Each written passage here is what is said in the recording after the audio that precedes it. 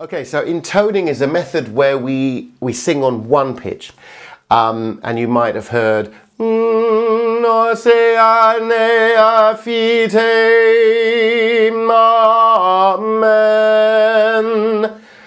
Completely made up that. That's not Latin, by the way, so don't look it up. You might have heard monks in prayer and singing on one note. It's the same thing, same principle.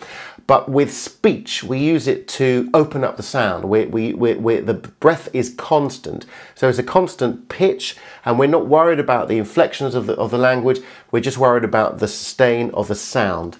And that will open up the tonal variety that you need for your speaking voice. Pick a section of your presentation, either the intro or the closing, and use that as an exercise to develop your tonal variety and your color in your voice, and do that with an intoning exercise. So just pick a presentation.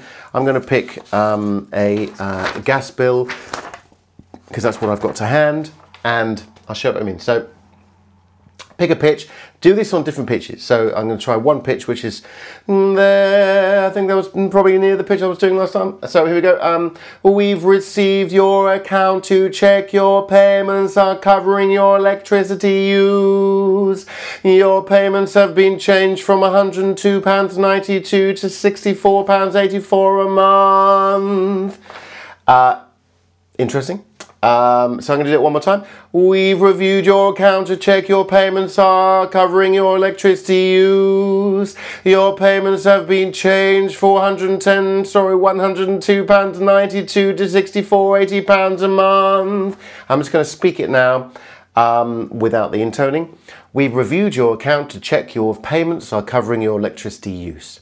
Your payments have been changed from £102.92 to £64.84 a month. When you're singing, you really have to articulate the words and the sound, really the vowel sounds, and really need to come out. So actually what happens, not only is the color and the tone of your sound, hopefully by practicing this, you're being more aware of that sound, so being more aware of it is going to produce more of that sound and something that you like in your voice.